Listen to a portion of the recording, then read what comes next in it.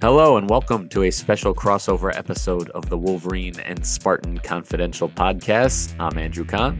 And I'm Kyle Austin. And on this episode, we will preview the upcoming men's basketball game between Michigan and Michigan State. We'll bring you up to speed on each team's season so far and discuss what to expect in Saturday's matchup. It's all coming up on this crossover episode.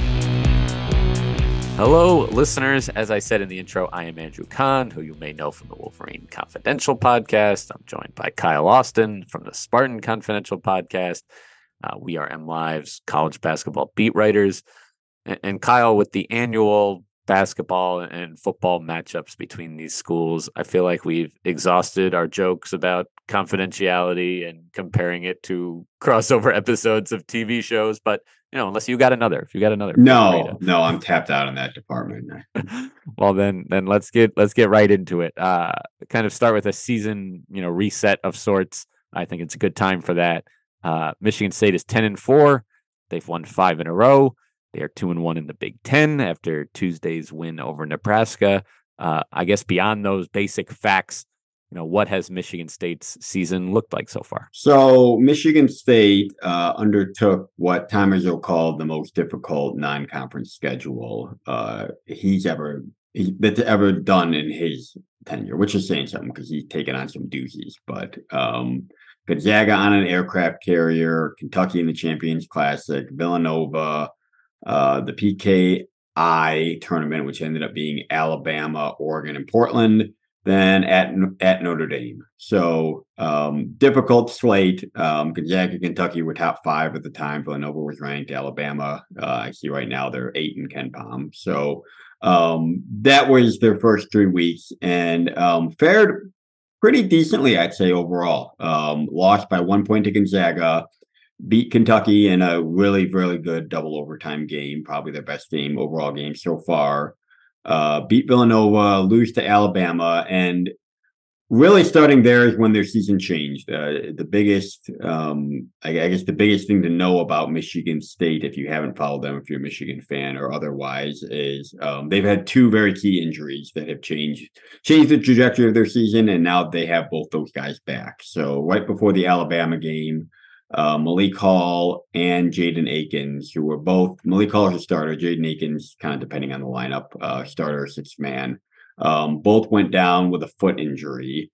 Jaden Akins ended up missing, I believe it was 3 games, and Malik Hall missed 8. So this is not a deep team. Tom has always been known to play 8, 10 guys. Losing those guys really hurt. So they go to Notre Dame, get beat pretty soundly, come back, lose at home to Northwestern, and ended up being 5-4, and kind of struggled there through the end of November, early December. But after that, schedule lightened up. They played Brown, Oakland, and Buffalo to end December. Jaden Akins came back. Malik Hall came back, and they've kind of gotten back to how they looked in that first week of the season when they beat Kentucky and played Gonzaga really close. Most recent game was Nebraska. Won by 18, held them to 17 points in the first half, really dominant performance. So they've kind of been good, then got hurt and were bad, and now are starting to kind of get back to where they were. It's a very balanced team. If you remember last year, really since Cassius Winston left, this has been the case. Not a dominant scorer, go-to player. Tyson Walker's at 13.9 points a game. Joey Hauser's at 13.8. AJ Hoggard's at 11.9. Malik Hall's at 10.7. So 4 double-digit scores, nobody more than 13. A lot of different options.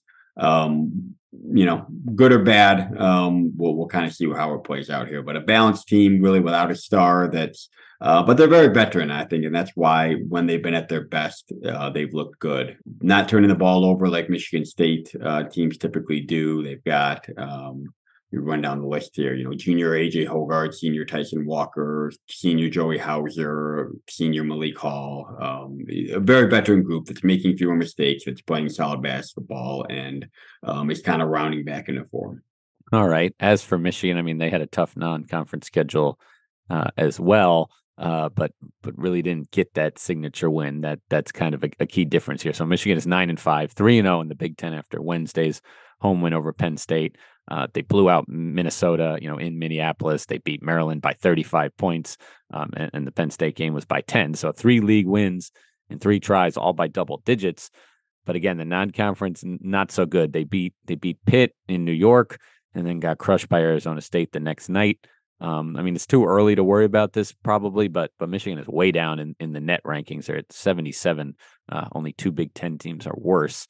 And that's really because Michigan did not capitalize on its non-conference opportunities, and they were there for the taking. Michigan didn't really blow any of these games, but they had chances to win and didn't.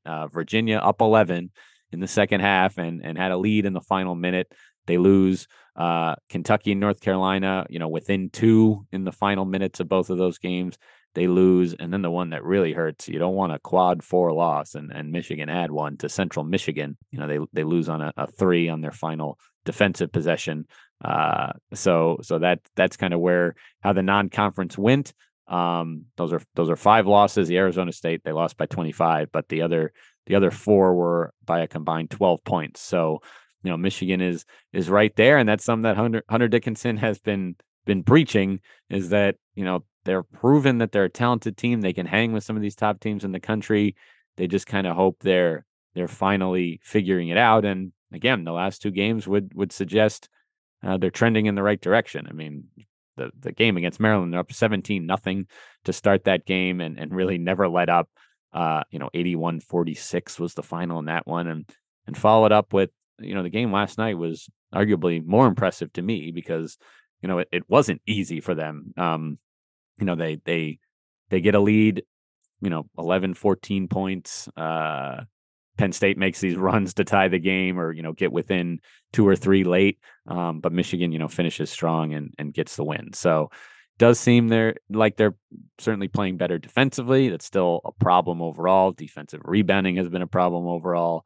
But they're protecting the ball really well. They're finding, usually second or third scoring options. And they played a lot better lately. So let's kind of get into the personnel and what these key matchups will be. I think it always starts with Michigan, for their opponents. We've talked about this now several years in a row. Hunter Dickinson, how teams choose to guard him. Do they play him one-on-one? Do they double team and then maybe give up some 3-point shots? What is Michigan's kind of interior defense look like, and how do you think they'll go about, defending Dickinson?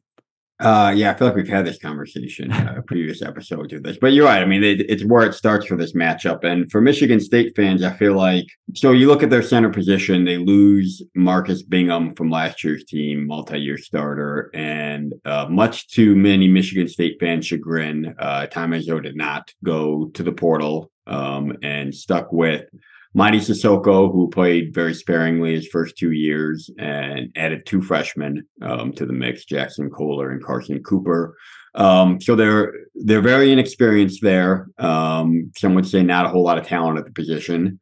And they've gotten through the non-conference okay, and Mady Sissoko had some great moments against Kentucky and against Gonzaga, but I think Michigan State fans have been wondering really since this summer, how are Michigan State centers going to hold up not only against Hunter Dickinson, but against Zach Edey and against Trayce Jackson-Davis and all these guys in the Big Ten? Do they have the personnel to slow down these guys? If you remember, especially the game in Ann Arbor last year, Dickinson had Sissoko's lunch pretty good in that game. I remember him doing that too small move quite a bit afterwards. So it's going to be, my number one question for Michigan State is Mady Sissoko improved enough to where he can hold his own in that matchup. You're not going to hold Hunter Dickinson scoreless. You're not going to hold him to 5 points, but can you reasonably keep him in check, and can you do it without getting into foul trouble and going straight to the bench? That's going to be key, because to your second part of your question, I think Tom Izzo's tendency over the years has been to not do a whole lot of doubling. And I look at the rest of Michigan, and Jet Howard's a fantastic player, but you correct me if I'm wrong on this, Andrew, but I don't see a whole lot of perimeter shooting threats. Yeah. Kobe Buffkin has come on recently, but he's still at 33% from 3. Mm-hmm. And Terrence Williams is their other starter out there with Doug McDaniel, both of them, low 30s. So you're not wrong. The thought was that they had more shooting, and they do have, Joey Baker they got in the transfer portal from Duke has hit close to 50%. He had 3 big ones last night for Michigan, but you're right. That's not been Michigan's strength so far this year. So I guess then maybe you're digging on him a little bit, and against certain guys, you're bringing an extra defender. I don't know if we'll see the true double team, but try to pester him.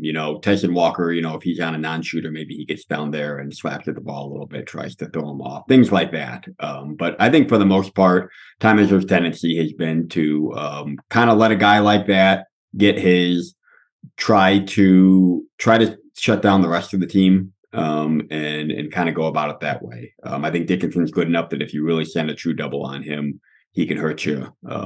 He's a good enough passer that he can hurt you on that. So we'll see. That's kind of my guess to where they go in that direction, though. Yeah, I mean, it's interesting. You look at the 2 games last year. I mean, Dickinson scored 25 points in the game in East Lansing, but 8 of 19 shooting.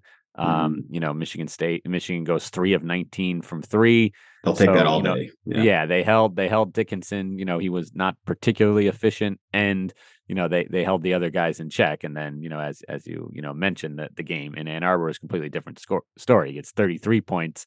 On 13 of 19 shooting. Michigan, still kind of had their cake and ate it too with 7 of 12 from 3. So that's how last year's matchups went. We'll see what happens here. As far as from Michigan's size, if we kind of look at kind of some of these perimeter matchups, Michigan brought in a grad transfer to play point guard for the 3rd year in a row. This time it was Jalen Llewellyn from Princeton, but he gets hurt in the 8th game of the year against Kentucky when they're playing them in London. In the second half of that game, he actually had surgery to repair his torn ACL. Just yesterday, he's out for the year. So that thrust a true freshman, Doug McDaniel, into the starting lineup at point guard. And he's done pretty well. I mean, his first start that next game in the Big Ten opener against Minnesota, he was fantastic. And he's been pretty solid since. He's capable outside shooter. That's not his that's not his strength. That's not what he prefers to do with the ball in his hands. He likes to get into the paint. He's got a nice floater. He's a very good passer. He's very fast. So that's kind of been the thing is slowing him down in a way. Not having him get sped up. He wants to play fast, but not out of control. And he's done a pretty good job of that, especially for a true freshman. Kobe Buffkin, Michigan native from Grand Rapids, is the other starting guard. And he's really made that, kind of proverbial sophomore leap, shooting just more of a threat, in all aspects. He's, like I said, he's 33% from 3. But he got off to a really bad start. So he shot better from 3, certainly the last few weeks.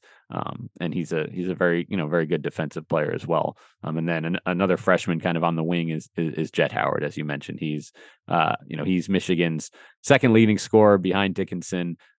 He's a good 3-point shooter. He can create his own shot. He's every bit of 6'8", maybe 6'9", long armed. This is Juwan Howard's, youngest son, a top 50 recruit that, has NBA potential for sure.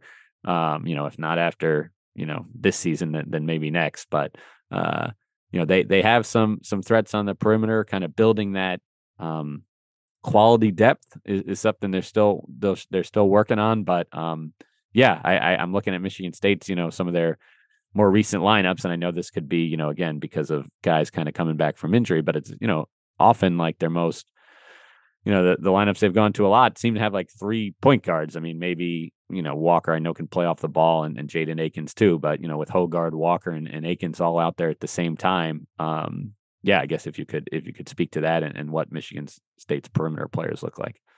So this is probably the most versatile roster. It's smaller in terms of scholarship players, but he's got a lot of kind of different plug and play pieces. So Tyson Walker was primarily a point guard last year, and they've been able to move him off the ball more this year. He spends most of his time in a 2-guard role. which has suited Michigan State well because he's a really good shooter, and he's been kind of their go-to scorer at times, leading scorer on the team, and he's helping the team more when he's looking to score a little bit more than when he's handling point guard duties. So it's been him and AJ Hoggard, who's improved quite a bit too as far as his decision making and his turnovers and things like that. So Michigan State, if you've followed them the last couple of years, or if you're see them once or twice, they had a lot of point guard issues the last couple of years, but they seem to finally have things ironed out. AJ Hoggard in his third year is providing them solid play there. So but yeah, small on the perimeter. Tyson Walker, 6'1", 180. Jaden Aiken, 6'4", 190. And AJ Hoggard, 6'4", 210. So that's their starting perimeter. Small, but they've got a lot of shooters out there. As a team, they're at 37.5%, which is one of the better marks in the Big Ten, I believe. Joey Hauser has really finally figured out his shot, 43% on the year. Pierre Brooks, kind of first guy off the bench, over 40%. Jaden Akins at 42%. And then Tyson Walker at 37%. So they're going to have a lot of shooters on the floor, and especially Hauser providing shooting from that 4 spot. It really kind of gives you a different element that Michigan State hasn't always had. They're going to stretch it out. You really got to guard them out to the perimeter all times, and they're going to do it in transition too. They're going to get down in transition fast, and they're going to have a lot of guys spotting up. And AJ Hoggard's been pretty good about driving into the lane, finding guys, and they've gotten a lot of points that way. So Michigan will certainly have to stay out on shooters. And to bring it back to Jett Howard, I'm curious who Michigan State has working on him, because like in a totally normal situation, I say Malik Hall seems like the natural guy for that. Good defender, similar sized guy. He's kind of got the size and the quickness, versatility. But he's this will be his third game back from a foot injury. And he said that he feels okay and that he's moving well laterally, which is kind of what you always wonder about when you're defending somebody. But that's something that I'm going to be curious if he's physically up to taking on Jett Howard a lot. And if not, you're probably either going with somebody smaller, a Jaden Akins on him who's going to be giving up some size, or Joey Hauser who might struggle to keep up with him in the foot speed. So curious to where Michigan State will go in that matchup. Yeah, I mean, to me, this game, it's somewhat similar to when Michigan played North Carolina. I mean, North Carolina might be overall more talented maybe than Michigan State, and even more veteran. But like in that game, it was just so evident like which team had the seniors, the fifth-year seniors, the juniors, and which team was playing multiple freshmen out there and a young sophomore and things like that. Not that, Dickinson and Williams are two starters that, are both juniors and have a ton of experience in big games, but still, Michigan is pretty young. And I think that showed, at times against North Carolina. And we'll see if that is a factor again, on Saturday. I'm just excited. This game is coming, I think, like just at a great time. Like, I mean, I know there are many Michigan basketball fans, that have been locked in since the season opener against the mastodons of Purdue Fort Wayne. But and there's probably others that maybe don't really come on board till March. But I know there's a chunk of fans who kind of start paying attention now, once football is done. And so I think it's just a perfect time, for this game to be played. Yeah, and I like to see both teams kind of surging too going into it, because there was a time a couple weeks ago, Michigan State kind of hit the skids there in late November, early December. Really didn't look good. Obviously, Michigan had the Central Michigan loss, so they both had their struggles. But I had a chance to catch some of Michigan last night. The Penn State's a good team. And they look really good against them. In Michigan State, Nebraska is an improved team, I'd say, but Michigan State kind of beat the doors off of them. So both teams surging. It looks like a better game than I think I would have looked like a couple weeks ago. And yeah, it's going to be fun. Full Breslin Center. It's fun. I don't want to get into everything Hunter Dickinson, but you've got a guy in this matchup who has clearly made himself to be the villain.